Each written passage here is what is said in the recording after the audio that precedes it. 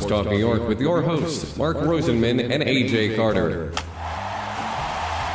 Sports Talk New York is sponsored in part by Prince Associates for all your insurance needs, the Phoenix Tube Company, the law firm of Decletter Cohen and DePrisco, Solomon Jewelers, and General Needs Charity, serving our homeless veterans with dignity. And now, here are your hosts, Mark and AJ. Joining us now is the woman who wears many hats, as she is an author, a reporter, a philanthropist, and businesswoman. She is a leader and visionary in the world of sports media, distinguishing herself in her business as both an on-air talent and owner of sports radio and television properties. She is the golf and tennis correspondent for WFAN Radio and CBS Sports Radio Network, covering the majors including the Masters, U.S. Open Golf, PGA Championships, Ryder Cup, and the U.S. Open Tennis Championships.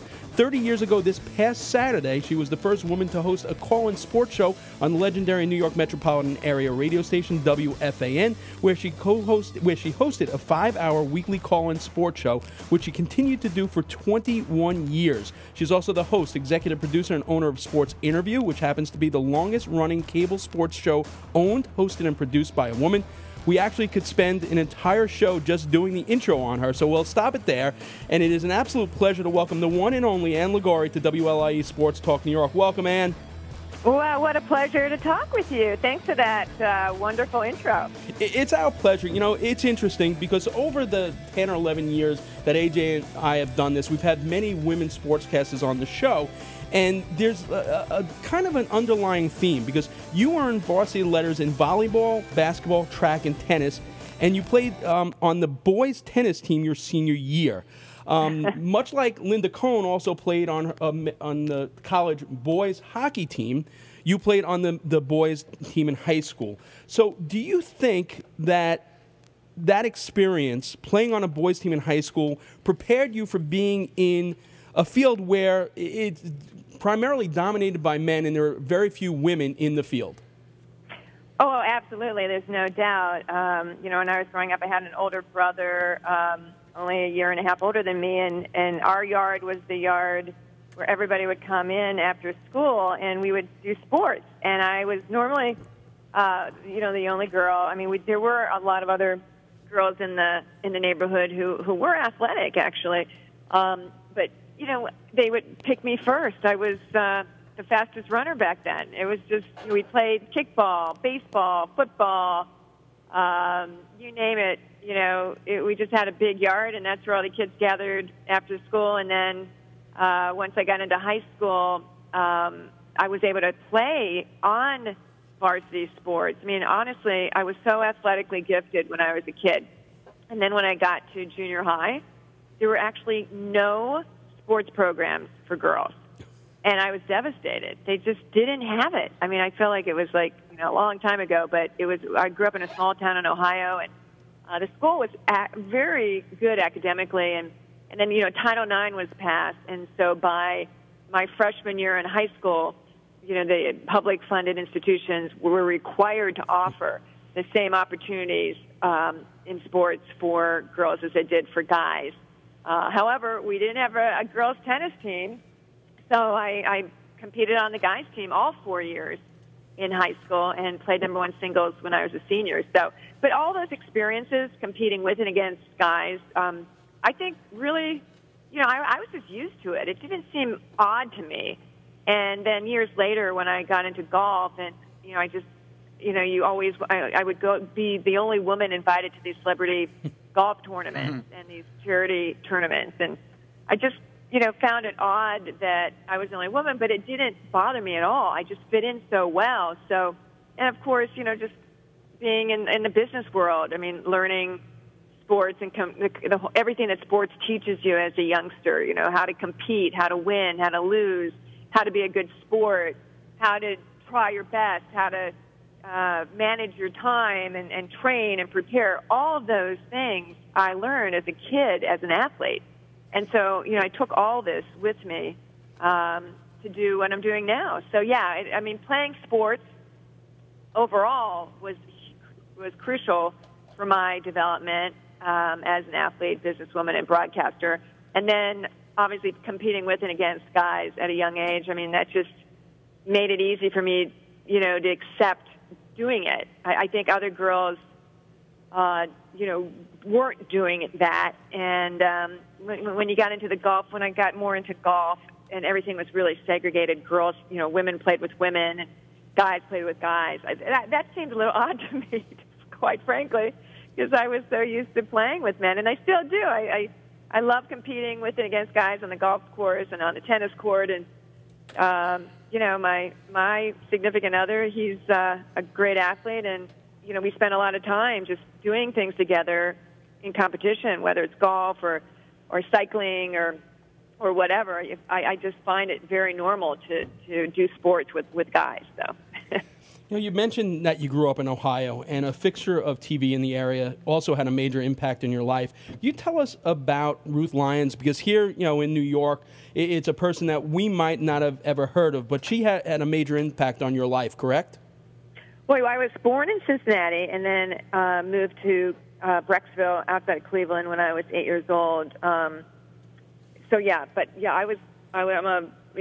Ohio girl, and when I was 3 years old, and who knows what they want to do when they're 3 years old, but my mother must have had me in a high chair watching this woman hosting a TV show. Her name was Ruth Lyons, and she was a true pioneer in the talk show genre. She was also a very accomplished musician and piano player and singer, and so she would do a little bit of entertaining, play the piano and sing, in addition to interviewing the most fascinating personalities that came through Cincinnati.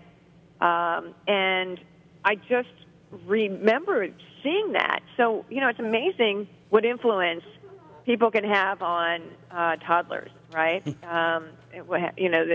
I just was influenced by that my whole life. That's my earliest memory of knowing exactly what I wanted to do at a very early age. And then I was always very athletic, so I knew I wanted to be a broadcaster. I knew I wanted to be a talk show host. I knew I wanted to be a reporter and a producer, et cetera, et cetera.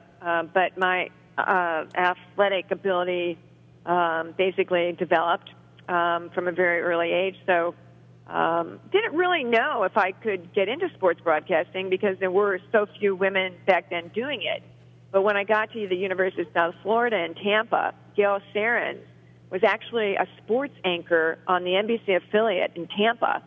And voila, here I was, a student at USF, and I could see actually a woman anchoring the sports on the local broadcast. So she had a tremendous influence on me, just basically showing me that, there were women out there who were doing sports on TV. I mean, she was, very rare back then, doing sports, anchoring sports. But it was good to see when I was in college, and that also formed the path that I chose to take into sports broadcasting.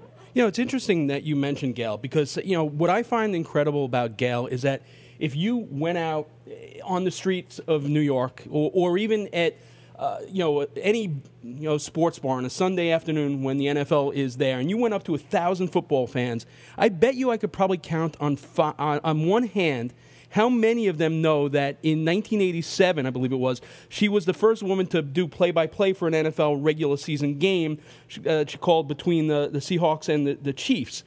It took 30 years until another woman would do play-by-play when Beth Mowins was the announcer on ESPN's Monday Night Football opening week last year, the late game, the Chargers and Broncos. I mean, that's 30 years we've had two women do play-by-play for an NFL game. What does that say about the industry, and are you shocked that, with all the strides that women have made in the sports field, that they really have not made headway in the play-by-play game in the four majors? I'm not really shocked. The business is run by guys, and guys hire guys for the most part. I have noticed through my years that when I was working and the person who was making the hiring decisions and the other production decisions, et cetera, had daughters, he was more apt to, give me a chance. For years I've been working for guys who are running the show. And that's basically why I became independent announcer and broadcaster because I basically years ago was almost forced into the freelance route because when I started in New York City right out of college, I earned a fellowship that brought me to New York City with the International Radio and TV Society. And, I was trying to get work and getting a lot of freelance assignments, but it was hard. I mean, there weren't really women in sports doing the jobs that I wanted to do. And I knew I needed to get the experience, so I paid my dues, worked my way up. And, I basically thought the only way I could really get the kind of show, the sports interview show that I wanted to do, was to go just to put it together myself. Because, people weren't hiring. A woman at MSG Network in the programming department had heard me on ABC Radio Sports Network and then heard me on WFAN. And, we became friendly, and she said, look, I love your work. You do a great job. I read your byline in USA Today sports pages. I hear you on WFAN. I heard you on ABC Sports Radio Network. She said, we can give you a time slot on MSG Network every week, but we can't pay you. So I thought, I was in, my mid-20s at the time. I thought, I'm going to make this work. I don't know, maybe this is what they offer everybody. I had no idea that it was so unique to have somebody say that, yes, we love your work. We can offer you a time slot, but we can't pay you. So I basically just went out and put the whole show together myself and went out and got sponsors and made it happen and created my own opportunities. And, so to answer your question, no, it doesn't surprise me that, there aren't more women doing play-by-play. I mean, there are here and there, that we've made some progress, but it's really the people that are hiring, they don't like to take a chance, and I think they feel that hiring a female really is taking a chance, and it might be a risky move. Perhaps that's what they think. I don't know. But I've been independent most of my career. I've been my own boss. I own my own production company, and I go out and bring in my own, revenue and sponsors, and not everybody can do it, but it's worked for me, and it worked out so well that I just continued to do it throughout my career, and that was my journey and my adventure, and I'm sticking to it. But I don't recommend it for everybody, but it's basically how I had to start because there weren't women in sports broadcasting doing the things that I wanted to do back in the late 80s, early 90s. And as you mentioned, it's still tough. So I highly recommend taking the independent route if you can to accomplish your dreams. You're only limited by your own imagination. We're talking with Ann Ligari, one of the nation's top sports radio and television personalities. AJ? So follow up a little bit, AJ Carter. And so you take a look at what's happening now. ESPN, I guess, they have Doris Burke, who's called NBA games and a lot of college games, and I think she's called college football. Right. And who do they have on the MLB? Jessica Mendoza. Jessica Mendoza on that. So when you look at that, I guess the option back then, when you were starting and trying to build this, was to be a sideline reporter at the NFL games. That was the pigeonhole for women. That I have, or some studio hosts. Don't forget Phyllis George back in the day. So I guess that held didn't entice you at all. What was the negative to trying to follow that route and be a sideline reporter as opposed to doing what you've done, which is really create your own thing and move ahead in the business this way? Right. I always wanted to interview. I mean, interviewing was my passion, getting to know what make people tick and people's success stories and their inspirational stories and what they had to overcome, to accomplish greatness. That has always driven me. And so, there just weren't people out there hiring women to host shows like that, interview shows. And I guess, I don't know if I'm a bit of a control freak or what. I guess, you almost have to be to run your own business. But I, wanted to interview the people I wanted to interview. And they were all superstars and they were legends. And not all, but, I for the sports interview show. And so I basically decided, look, if I can go out and bring in my own sponsors, I'm going to do it because that's, A, it's very lucrative if you can do it that way. And B, it's your own production. And you're your own boss and you're on your own schedule. And sure, you have to hustle and it's difficult. But I interviewed everybody from, Mickey Mantle, Ted Williams, Jim Brown, Hank Aaron, Billie Jean King, Annika. I mean, I have hundreds of these interview shows now that I own the rights to. It's a treasure chest of content, and I'm so proud. That's really my legacy, the sports interview television show. It aired, for over 17 years on regional sports cable networks throughout the country, and I license the footage now and the interviews, and it really is an invaluable archive with all these legends really talking about their stories and how they overcame to reach greatness. So I pretty much, did it my way. I didn't really want to go the agent route and then, work your way up in the market. I basically loved New York, came right to the Big Apple out of college, and kind of hit the ground running. So, and look, everybody has their own path. They have their own strategies, and it worked for me. I had to, it was the only way I could really get on television and do what I wanted to do with the sports talk show host role that I always envisioned for myself. A sideline reporter, that's a tough task. But yeah, I mean, most women are doing that. I didn't want to be most women. I'm not most women. I really wanted to carve out my own niche, and I think I've done that. But look, all due respect for sideline reporters, you don't have much time, and you have to really, bust your butt to get the information and to do the reporting, and then keep it present it in a very short period of time.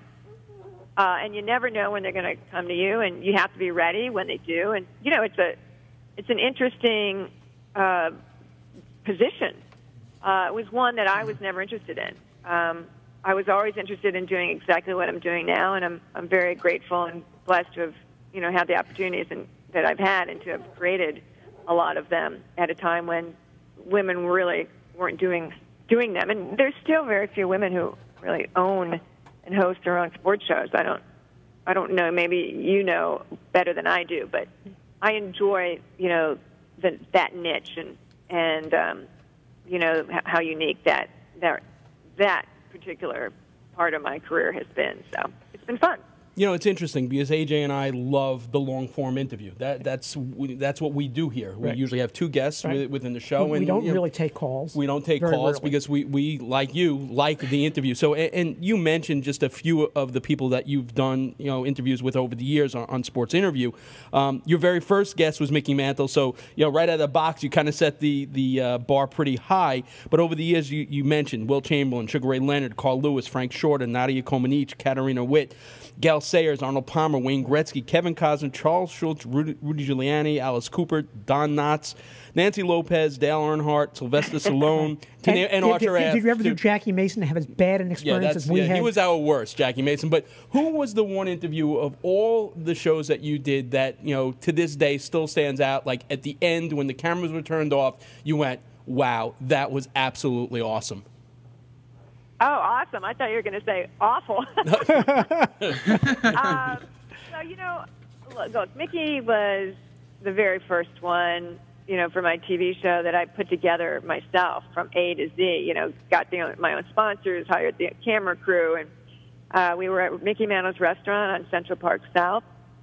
Unfortunately, the restaurant's no longer there, but and the Mick, I knew Bill Lederman, one of the owners, and he was very good to me. He said, listen, if you want to interview Mick for this TV show, I'll see if he will do it. And, Mickey, I would go in there a lot, and Mickey was always very personable, and, he'd sign autographs for people, and, was always, I got him in, 1989, so this was much later in his life, and he was there a lot. And so, I would talk to him, and I'd also see a lot of these celebrities at these golf tournaments. And so being a good golfer really opened a lot of doors for me because I got invitations to play in a lot of these celebrity golf tournaments. And that's where, I met a lot of these personalities who played in a lot of these tournaments. But, I would say Mickey was very special because It was the first show that I did in the long-running sports interview series. And, he was just such a great storyteller.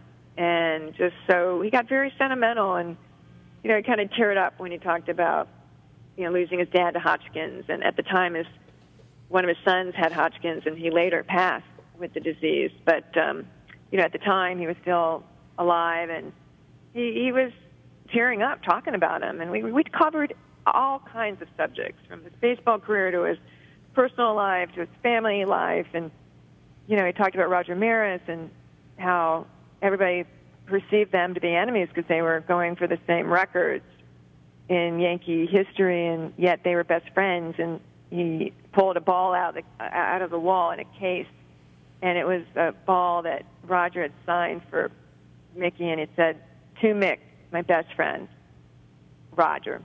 And, he started crying when he was telling me these stories. So, it was a very memorable, very incredible first interview show. And then the Ted Williams show sticks out a lot. Just getting him to do an interview was ridiculously difficult. I was playing Black Diamond, a golf course in Florida, north of Orlando, and had discovered that the Ted Williams Museum was nearby. And a friend of mine knew his son, Ted Williams' son, John Henry. And he said he knew where John Henry's house was. So I basically went to John Henry's house, knocked on the door. His wife answered. I introduced myself. And I said, "Could you please give my business card to John Henry and tell him that I would love to interview his dad someday?" And lo and behold, John Henry called me back a couple days later and arranged it for me. And it was during the All-Star game in Boston when Ted Williams came back to Boston. And I don't know if you guys are probably too young to remember that, but he rode on a golf cart. We remember. We're older than you think. Yeah, we're much older than you think. Yeah, drove around Fenway, and I interviewed him that morning. And John Henry said, "Listen, if you can have your camera crew set up, at 11 o'clock, my dad will have just gone up from his nap." Ted was ailing at that point. He had some heart issues. And John Henry had reunited with his father because they were estranged for many years. And so John Henry was really taking care of his dad. And he said, "Listen, if you can come at 11 o'clock, have your camera crew set up, he'll be just up from his nap and as sharp as can be." And sure enough, I got 45 minutes of incredible material with Ted Williams, who was just a baseball genius. And John Henry was part of that interview. John Henry sat in on the interview in the third segment of the show, and it was the first time that they had ever done an interview together. So there was a lot of history made with the sports interview show, and I'm very proud of the whole series that, as I said, aired for 17 years. And to name one show that just really sticks out is tough because I have over 500 of them from that one series. So and every show has stories behind the stories, so it's fun to tell them. Absolutely. Thanks for asking me about them. Absolutely. It's amazing. And I'm just very glad that you didn't put Don Knotts at the top of the list. The Amazing Mr. Limpet was a great movie, and Mayberry RFD, but he doesn't hold the candle to Ted and Mick. We don't have that much time, so I'm going to turn it over because AJ is the golf guy here. Actually, you're going to help me here, Em. For years, I've been trying to convince Mark to start following golf, to watch a little bit of golf on television. And I've said if you do that, there are two things you should watch first as a start. One is the British Open, which is coming up because just the weather is so weird, makes it interesting. And the other is the Ryder Cup. So help tell us what you think, what I should tell Mark, why he should start following golf. Well, I think you should go out and just start hitting some balls, first off, because you'll have a lot of fun. It's really challenging. It's the hardest. Only if I can hit him at AJ. You have to go out and just torture yourself and try to learn the game, right? Look, it's a great game, and it's the hardest game mentally as well. And you really, in order to really appreciate it, I think you have to really go and learn it and start playing it yourself.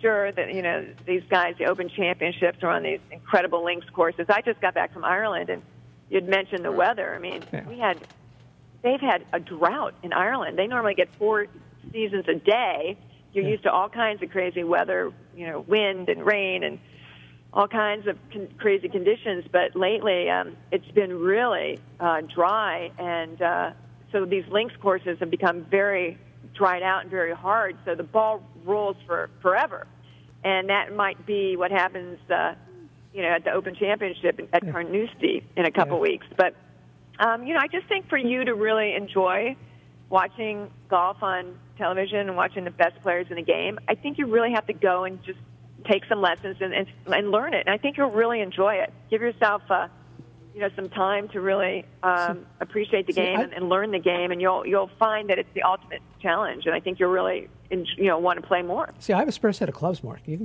I've golfed. It's too passive. I don't. It's more than you think. Anyway, one other thing I found unusual, and this is the U.S. Open, and this is satellite radio, and I didn't watch a lot of it on TV. I did, however, listen to it in my car, and play-by-play golf on the radio is sort of very unusual. Have you listened to any of that? What do you think about play-by-play golf on the radio? I listen to it all the time. I know the guys. They're very good at what they do. It's very hard, as you can imagine. Yeah. And I love it. I am intrigued by it. But I love golf, and I'm very passionate about the sport, and I want to keep up with it. So I'm in my car, as probably you are, a lot. Yeah. And I have the PGA Tour radio network on Sirius on a lot. And, to make it sound entertaining and to make it sound different and to, you have to kind of whisper because they're so close to the, the greens and the holes.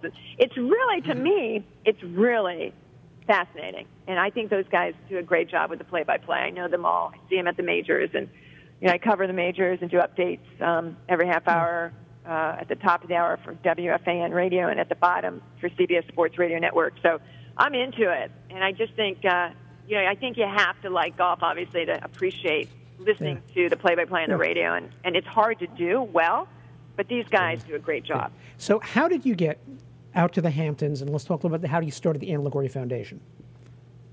Oh, well, years ago, the American Cancer Society asked me if I would host a golf tournament, a celebrity golf tournament at the West Hampton Country Club. And I was actually working with, doing a lot of charity, I was playing in a lot of charity tournaments, getting invited to play in a lot of charity golf tournaments. And I actually was hosting one with Ralph Branca and Joe Pignatano for BAT, Baseball Assistance Team, and the Leukemia Society of America. So I was, experienced kind of running these tournaments and playing them, certainly. I lost my dad to cancer when I was a junior in college. And then I lost my brother, who I had mentioned earlier, who was my sports buddy. He was only 22, and he died of leukemia. So I was hit hard years ago, within 2 years of each other, losing my dad and losing my brother. So I always vowed that I would do everything I could to raise money and awareness to fight, cancer and leukemia. And so when the American Cancer Society called me and asked me to host this tournament, I said absolutely. Plus, it was in my own backyard. I had at the time I was living in the city and had the house in West Hampton as my, just to go to on the weekends. But I loved it so much in the Hamptons, I ended up moving out to the Hamptons full time. But yeah, so the tournament became a huge success. And 10 years into it, a friend of mine convinced me to put my own foundation together so we could help a number of not-for-profits and organizations that focus on cancer research and cancer prevention. And so I did, and so that's been going on now. So overall, the tournament is 20 years old, and my foundation is 10 years old. And we're able to help a variety of amazing organizations who do great work, like St. Jude's, American Cancer Society, East End Hospice. There's an organization called Kids Need More on Shelter Island, and they do a camp for young people with cancer and their siblings. And to see the smile on their faces, when they go to this camp on Shelter Island, it's just incredible. We go to visit the camp every August. So, I'm really proud of the work that we do to raise money for cancer research, and I'm going to keep doing it as long as I can. Excellent, and people can find more about it on your website. Lastly, before we let you go, we didn't really touch much on tennis, but if you could go into a time machine to watch any round of golf and any tennis match that ever took place, which would it be? Wow, because I've watched so many. I enjoyed the years when Tiger Woods was dominating. I covered basically all the majors, championships that he won. And so I enjoyed watching how good he was, just mentally and physically. I mean, I'd never seen anybody that dominant for so long. So I would say all the years that he dominated, it was so great to see that. Obviously I admire Arnold Palmer and Jack Nicklaus's career, but I really wasn't covering the sport back then when they were at the prime of their careers. So I would say overall just, those years that Tiger dominated were extraordinary. And then in tennis, Roger Federer, I mean, he's just been incredible. Of course, I loved covering Jimmy Connors and Bjorn Borg and John McEnroe. But, I mean, what we have now, we're just very fortunate. I mean, Roger Federer, at 36 years old, he's the defending champion at Wimbledon. And Serena at 36 Williams. years old. Right. And, going for his ninth Wimbledon title, he's probably going to play Nadal in the finals. So I just think what we have with those two athletes was and is extraordinary. Tiger in his prime and Roger still going strong at 36. I think we're in a very just amazing period in sports history if you're a golf and tennis fan. Excellent stuff, and we appreciate it and look forward to you having a very busy month in August. You'll be all over the place between golf and tennis, and we surely will be listening and watching. Thanks so much for your time tonight. We really appreciate it. My pleasure. Great job, guys. Anytime. You got it. And LaGuardia.